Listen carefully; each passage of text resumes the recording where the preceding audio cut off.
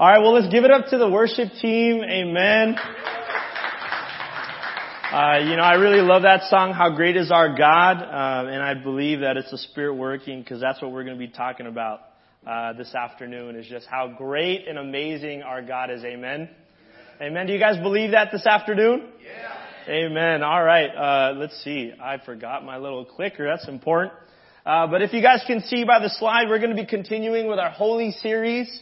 And if you guys can kind of tell, the Sweeneys are not here today because Danielle is out on a retreat with the rest of our LA staff. And Scott is enjoying just a trip with his son out in Georgia. They're going on a hunting trip. And so if you guys can kind of get the gist of this book, what we're reading, really our ministers who are working so hard, really building up our church and being used by God is practicing what it means to rest and enjoy times either with God, with God's people, or even with their own family. So keep praying for them as they're coming back. Help them to feel rejuvenated and just feel loved and embraced when they come back. Amen. Everyone turn your Bibles to Numbers 13. Man, I'm coming in hot right now. Numbers 13. When's the last time we ever read Numbers, right? But that's what we're going to read today. We're going to look at one of my favorite stories in the Old Testament.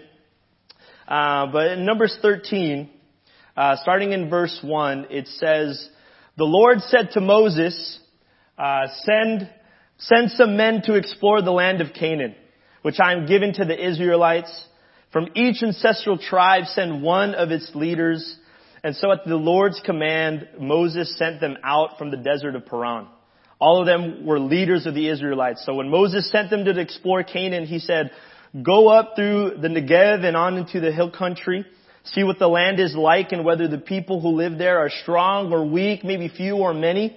What kind of land do they live in? Is it good or bad? What kind of towns do they live in? Are they unwalled or fortified? How is the soil? Is it fertile? Is it poor? Are there trees in it or not? Do your best to bring back some of the fruit of the land."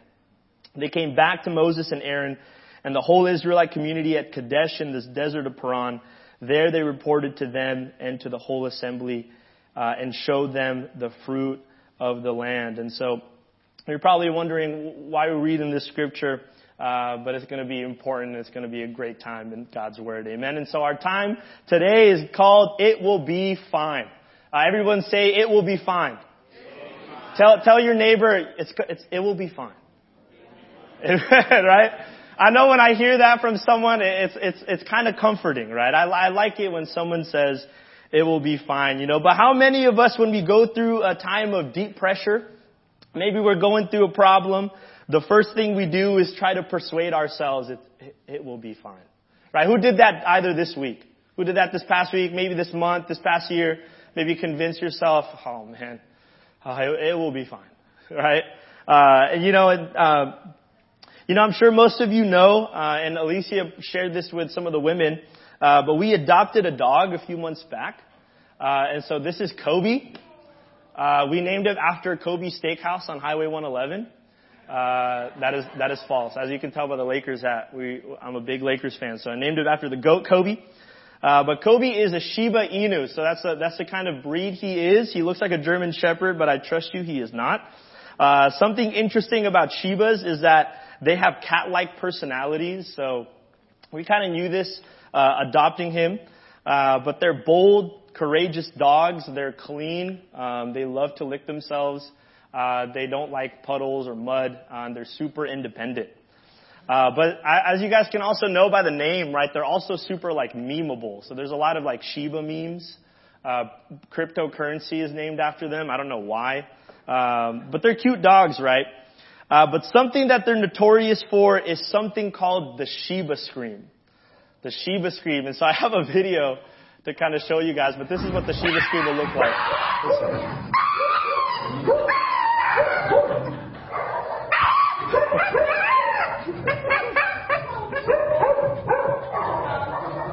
This is a Shiba at the vet.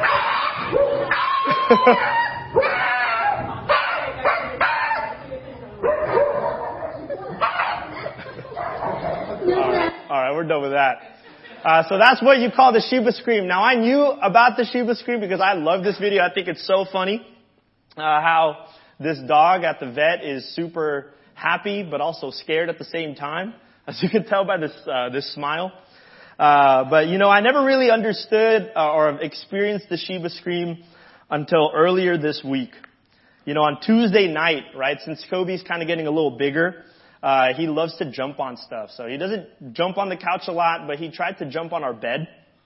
And he was halfway there, like it was such a good attempt. He was like halfway there, started clawing his way on our bed just to make sure he doesn't fall. But because of, not getting enough air, he just slowly like slid off the bed, as you can kind of imagine that, right?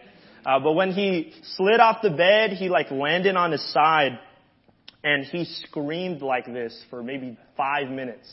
And it was like the highest, the highest decibel. It startled Alicia and I. We had no idea what to do. It was the Sheba scream, right? And so Alicia and I rushed immediately over to Kobe. We started to pet him. We started to cuddle him, but he kept screaming. And it was so loud that we just felt bad for our neighbors and we could not stop him. So to the point, I think at the 3-minute mark, I tried to muzzle his mouth and just whispered it will be fine, it will be fine. Right? And then Alicia's freaking out and I'm like, Alicia, it'll be fine, it will be fine, right? But that was our Tuesday night, just a Sheba scream for maybe 10 minutes, but he's fine now. Right? But how many of us can sometimes relate with this, right? Maybe some of us can relate with little Kobe. Maybe something startles you. Maybe something sets you off the rails and gets you overwhelmed that you start maybe screaming, emotionally startled. Probably you're hiding it and you like to hide it. So you're kind of like this dog in the video where you don't know whether to smile or to scream or, there's this weird emotional tug of war going. Or maybe you can be like me. That when something crazy happens in our life, all we want to do is maybe control the situation. Have this immediate desire to want to alleviate the problem and repeat to ourselves and convince ourselves that it will be fine, right? It will be fine. I think we are approaching this chapter, or chapter 4 of Emotionally Healthy Spirituality. And the book is starting to develop a lot more as we start to apply a lot of these deep emotional concepts into a more kind of practical space, right? Trying to see how it applies to our day-to-day life. Chapter 4 for me, if you haven't read it, has been an eye-opening read because the title is called Journey Through the Wall. Journey Through the Wall. So what are these emotional and spiritual walls that take form in our lives? Right? And how do they heavily impact us in our walk with God? And what is God's plan when He puts us in front of a wall? Amen. So, but first, as we spend more time together this afternoon breaking down this chapter, I think we first need to identify what these walls are. Right? What these walls are. And so, walls, if you think about the Bible is filled with stories of ordinary men and women, who, are being called to a life that is above their own understanding, that is above their own capabilities. But through God's love and trust, they go on this journey that changes their lives and changes the lives of others around them. So I think about people like Abraham. I think of people like Moses, Esther, Peter and the disciples. Right? And as we read these stories about these men and women, and the great thing about seeing their lives being laid out in the Bible is that although they did remarkable things in their faith, they went through adversity. They went through setback after setback because why? They're still human in the eyes of God, right? And so we're learning from humans like us. And they feel it completely. They feel the pressure completely. And I think about the scripture in 2 Corinthians 4:8-9, and it's Paul talking, and Paul has faced setback after setback, and wrote about it. That's why we have the New Testament, amen. And so in 2 Corinthians 4:8-9, it says, we are hard pressed on every side, but not crushed. Perplexed, but not in despair. Persecuted, but not abandoned. Struck down, but not destroyed.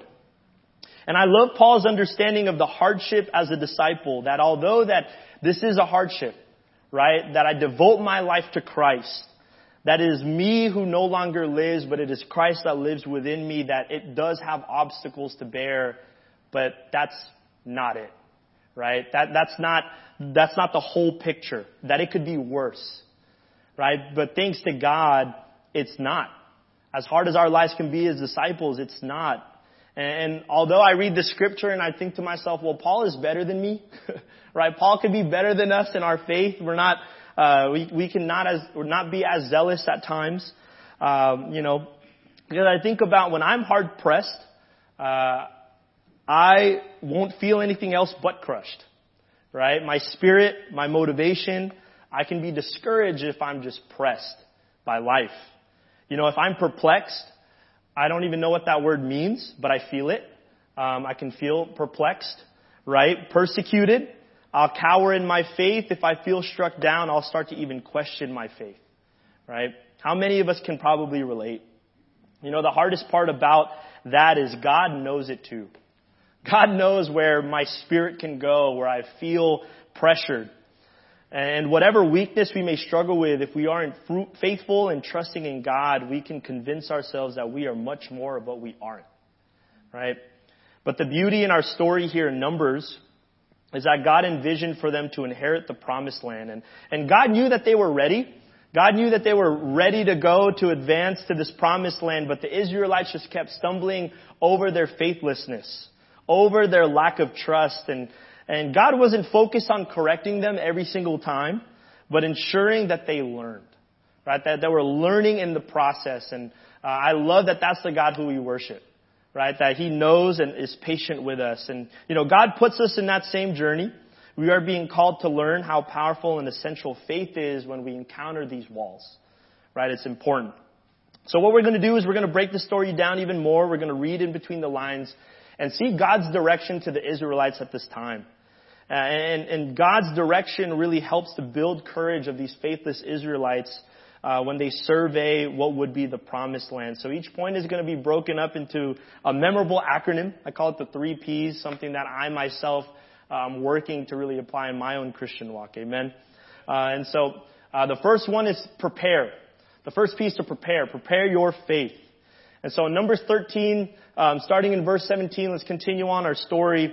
We're going to repeat what we just read, just to kind of see what this idea of preparing will look like.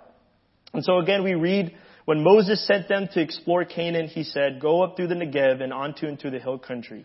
See what the land is like, whether the people who live there are strong or weak, few or many. What kind of land do they live in? Is it good or bad? What kind of towns do they live in? Are they unwalled or fortified? How is the soil? Is it fertile? Is it poor? Are there trees in it or not? Do your best to bring back some of the fruit of the land." What we see here is Moses decided what information they needed before people could enter the promised land. He knew this is what we need. He took these careful steps and information and made sure that the spies who were called up knew exactly what the task at hand was. Right? And so this call for Moses was prepared for by God. If you caught it at the beginning of this chapter, that really God prepared this task for Moses. So this task, as we read on, was not an easy task, but we learn about the idea of walls and problems or challenges that God puts. And what we learn is that they never really appear in inopportune times. These walls don't appear in moments where we don't expect it. But how many times in our lives have we stumbled on an obstacle and immediately questioned God's goodness? That's the first response, is when something bad happens, all we want to ask God is, "God, why did you not prevent this? Can you take this away from me?" Right? But we learn from the book that it's God who brings us to the wall. Right? So it's not just in the cards, but it's God bringing us to the wall. And so the author compares it to seasons, that we cannot control the time or the occurrence of when these things happen. And when things are blurry, my faith starts to get into contention a bit. And these are maybe things in my life or just recently that might have happened or that has popped up in my life that really challenges my faith, and maybe it challenged yours, right? Maybe it's the thinking about the future, this idea of what's going to happen, what does tomorrow look like, right? Maybe it's security, financial security. Mikhail kind of touched base on that, right? That there's things, there's bills or things that we just need to focus on, and it's really hard to feel secure in the wealth that God has given us. Maybe it's your job. I think about, the work that I'm doing, am I progressing in it? Am I growing? Am I growing in my character? Am I walking with my spouse? Am I maintaining my friendships? Maybe something crazy, devastating has happened to you these past few months. Maybe this past couple of years. Have you lost your job? Has your health scared you? Have you lost a loved one? Are you experiencing traumatic and sudden changes? What's your wall right now? What wall are you facing today? Because these walls, they may feel unbearable. And the hard truth is that these walls, because they are used by God, will continue to be something we encounter on a continual basis if we choose to walk with Him. And that's the hard truth. But we see men and women encounter walls and go through them in the Bible. So pretty much, if you kind of catch that, we are just part of a process that God has been using for millenniums, right? That God will always kind of put a wall in front of us before our own good. And we're going to talk a little bit more about that in James 1, 2-4. If you guys can read that on the Message translation. I really like this translation. It says, "Consider it a sheer gift, friends, when tests and challenges come at you from all sides. You know that under pressure, your faith life is forced into the open and shows its true colors. So don't try to get out of anything prematurely. Let it do its work so you become mature and well-developed, not deficient in any way." I love that. We need moments when we encounter these walls to prepare our faith. Right? This call by James to know that life under pressure is normal. Amen? It's normal.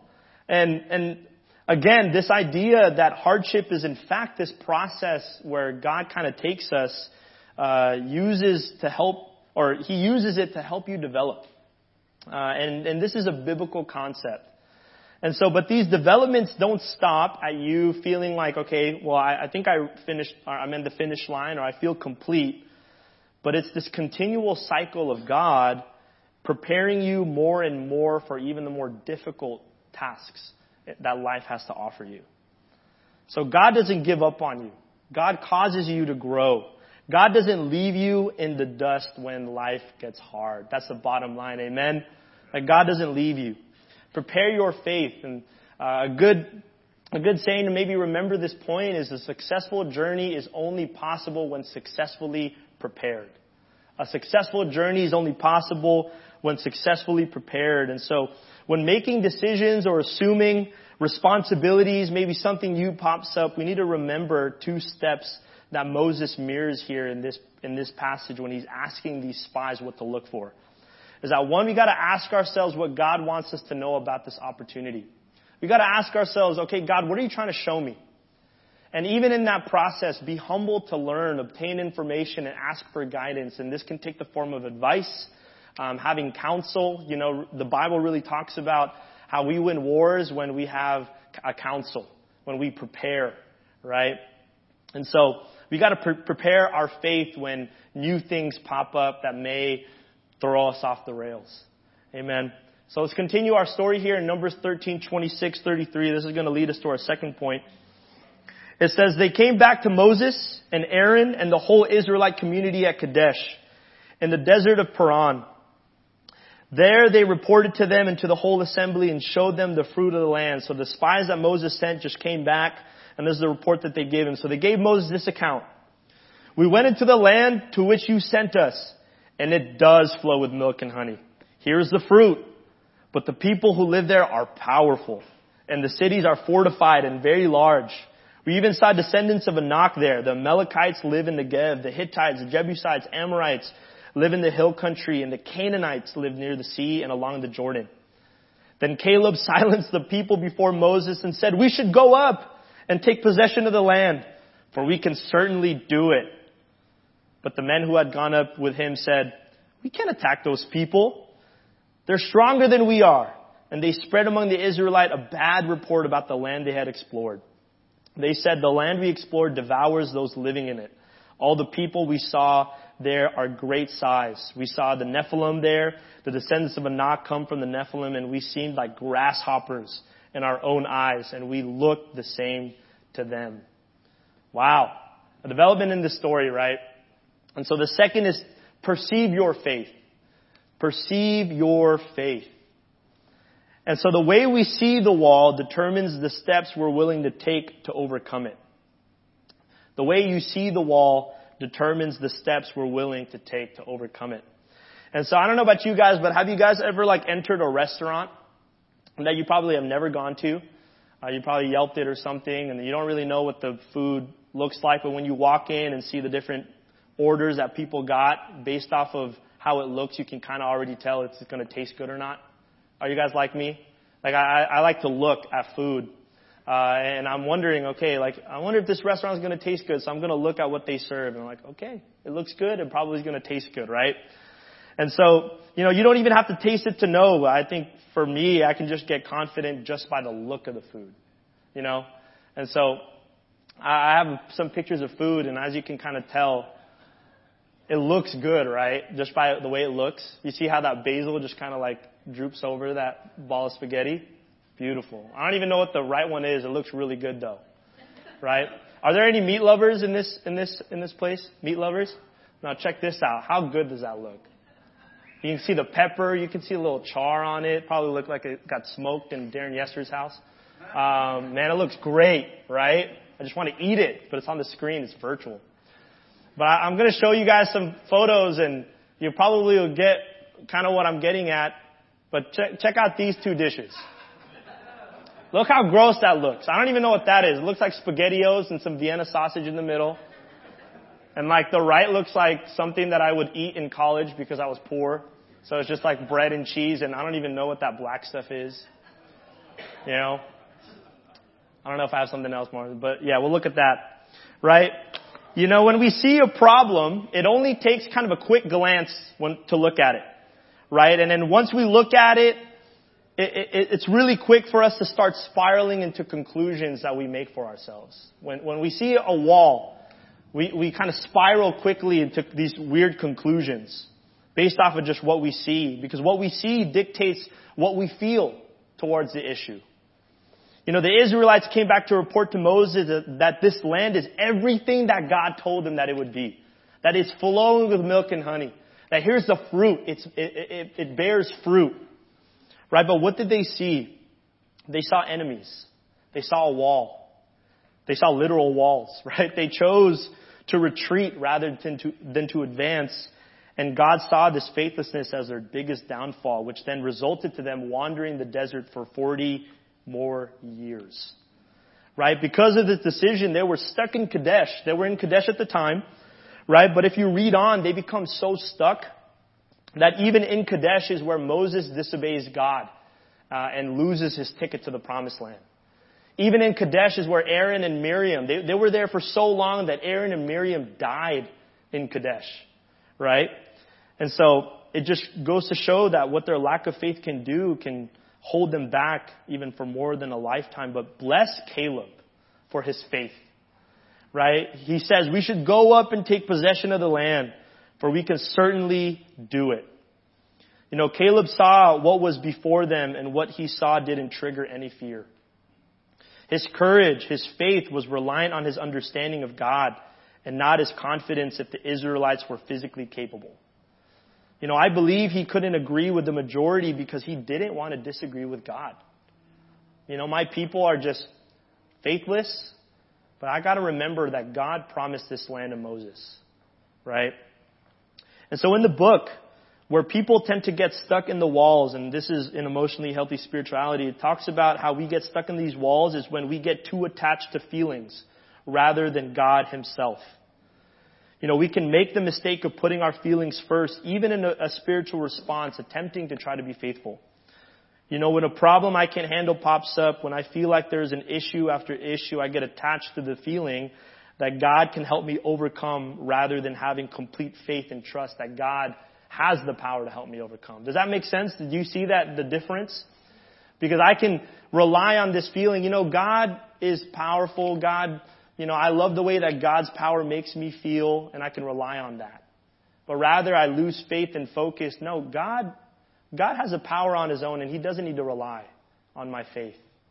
Right? But yet He calls me to be faithful and trust in Him because God has true power. So we cannot mistake the sensations we get from our feelings to the true power that God really has. And I truly believe that that Caleb saw what God was prepared to do, and he wasn't afraid to stand up for what he saw. In 1 John 4:16-18, it talks about this idea of love, that God is love. Whoever lives in love lives in God, and God in them. This is how love is made complete among us, so that we will have confidence on the day of judgment. In this world, we are like Jesus. There's no fear in love, but perfect love drives out fear, because fear has to do with punishment. The one who fears is not made perfect in love. And so what problems in this world causes us to fear so much that God's love is not enough to give us rest? What problem in this world is so great that it causes us to fear and it causes us to lose focus on God's power? The minimal problems don't provide maximum perspective. How little you look at life will not provide the maximum perspective of what God wants to give to you. We need to strengthen the way we see things. We need to strengthen the way we perceive. God is capable of so much more, and His goodness is too great to be undermined by life's circumstance, no matter how we are affected by them. Amen. Psalm 34 verse 8. It's not 1 John 4:16-18. We just read that. But Psalm 34 verse 8 says, "Taste and see that the Lord is good. Blessed is the one who takes refuge in Him." Right? I love how it says that. How do we experience God's goodness? We taste and we see it. Right? That God's goodness is like that brisket plate, not that Vienna sausage plate. Right? It's good. We want it. We need it. But I love how it even says to see it. So the way we perceive, the way we see God's goodness can dictate how our faith can respond to life circumstances.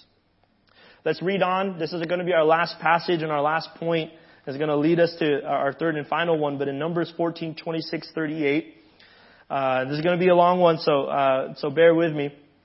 But let's read kind of a development of this. "So the Lord said to Moses and Aaron, 'How long will this wicked community grumble against me? I've heard the complaints of these grumbling Israelites. So tell them, as surely as I live, declares the Lord, I will do to you the very thing I heard you say. In the wilderness your bodies will fail. Every one of you 20 years old or more who was counted in the census and has grumbled against me, not one of you will enter the land I swore with uplifted hands to make your home, except Caleb, son of Jephunneh, and Joshua, son of Nun.'" And we'll read on to verse 34. It says, "For 40 years, 1 year, for each of the 40 days you explored the lands, you will suffer for your sins, and know what it is like to have me against you. I, the Lord, have spoken, and I will surely do these things to the whole wicked community, which has banded together against me. They will meet their end in the wilderness. Here they will die." So the men Moses had sent to explore the lands who returned and made the whole community grumble against him by spreading a bad report about it. These men who were responsible for spreading the bad report about the land that was struck down has died of a plague before the Lord. Of the men who went to explore the land, only Joshua, son of Nun, and Caleb, son of Jephunneh, survived. This is God. God is powerful. God is going to move according to His own time. And unfortunately, what happened to these 12 spies, or 10 spies, did not happen to Joshua and Caleb because of their great faith. And so this leads us to our third and final point, which is to protect your faith. Protect your faith. Fast forward through this, we know that the Israelites occupy the promised land. Amen? So, yes, the Israelites repented. They went to the promised land. Joshua succeeds after Moses and was successful because he learned to be obedient to what was key, to helping him stay connected to his faith. And that's the key part. And in Joshua 1, verse 5-9, and we know this scripture well, and in the Message version it says, "After the death of Moses, the servant of God spoke to Joshua, Moses' assistant. 'In the same way I was with Moses, I'll be with you. I won't give up on you. I won't leave you. strength, courage. You are going to lead these people to inherit the land that I promised to give their ancestors. Give it everything you have, heart and soul. Make sure you carry out the revelation that Moses commanded you. Every bit of it. Don't get off track, either left or right, so as to make sure you get to where you're going. And don't for a minute let this book of the Revelation be out of mind. Ponder, meditate on it day and night, making sure you practice everything written in it. Then you'll get to where you're going. Then you'll succeed. Haven't I commanded you strength, courage? Don't be timid. Don't be discouraged. God, your God, is with you every step you take. Amen. I love this scripture. You know, in chapter 4, it talks about how there's 3 steps to help overcome the walls. 1, a greater level of brokenness. So do we navigate through our lives not realizing that we are broken people before God and before others? And if we don't understand that, then how can we really approach God with our true, authentic self? Number 2, a greater appreciation for the holy and knowing. And what does that mean is, you know, the book, it says, the more I know about God, the more I know less of Him. And that's the truth. Because most of the time, we know nothing what God is doing. We don't know the full comprehension we don't have this full comprehension of God. And it's key that if we are a church that overcomes these walls, that we inherit a childlike heart before God. That there's this curiosity, there's this like amazement when we learn something new. And the third one is a deeper ability to wait on God. And this is huge. This is important because I think we need to be able to wait on God. But with the faith that what God has promised, you know, we have to realize that He will provide. Right? And even when things don't pan out immediately, even when it feels and looks messy, do we have the patience to wait on God? And I love how it phrases this as a deeper ability because it means that we have the temptation to wait on God, but in a very shallow way. Right? But when we do wait on God, when we have faith, that it causes us, that God wants us to continually dig deeper and deeper and try to figure out what it really means to be faithful. And we grow every time we try to dig deeper. But the only way we truly wait on God is if we maintain and protect our connection with God. And so a connection with God is not a feeling, but a reality. A connection with God is not a feeling, but a reality. And so in closing, the scripture in John 15, 4-8, it says, live in me, make your home in me, just as I do in you. In the same way that a branch can't bear grapes by itself, but only by being joined to the vine, you can't bear fruit unless you are joined with me. I am the vine. You are the branches. When you're joined with me and I with you, the relation, intimate and organic, the harvest is sure to be abundant. Separated, you can't produce a thing. So Jesus calls us to live in Him. And this is the gospel. This is the power of communion. When we encounter these walls, no matter how high, how wide, how unbearable, how uncomfortable, how difficult, how painful, the faith we have in God, the trust we have in His power, that will be our guide to help us get through.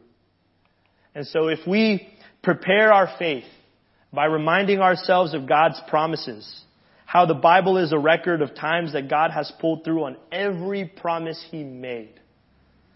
If we perceive the problems with a side of faith, we don't scale our problems big enough that causes us to stumble in our reliance with God, that we see it in a way that God calls us to have a side of faith. Right? That there's nothing that God can't do. And the third is to protect our faith. If we protect our faith, our connection with God is the single most important thing in this world. And I hope no circumstance can cause you to lose these roots that you have. That is the love that you have in God. Troubles will come your way. But if we give God our heart, and it starts with a mustard seed of faith, that I'm faithful, that it will be fine. Amen? Amen. Let's go ahead and bow for a word of prayer and as we take communion. Heavenly Father, God, Lord, thank you so much for just our time here today. God, that you allowed the Spirit to really speak through stories that we may have glanced over.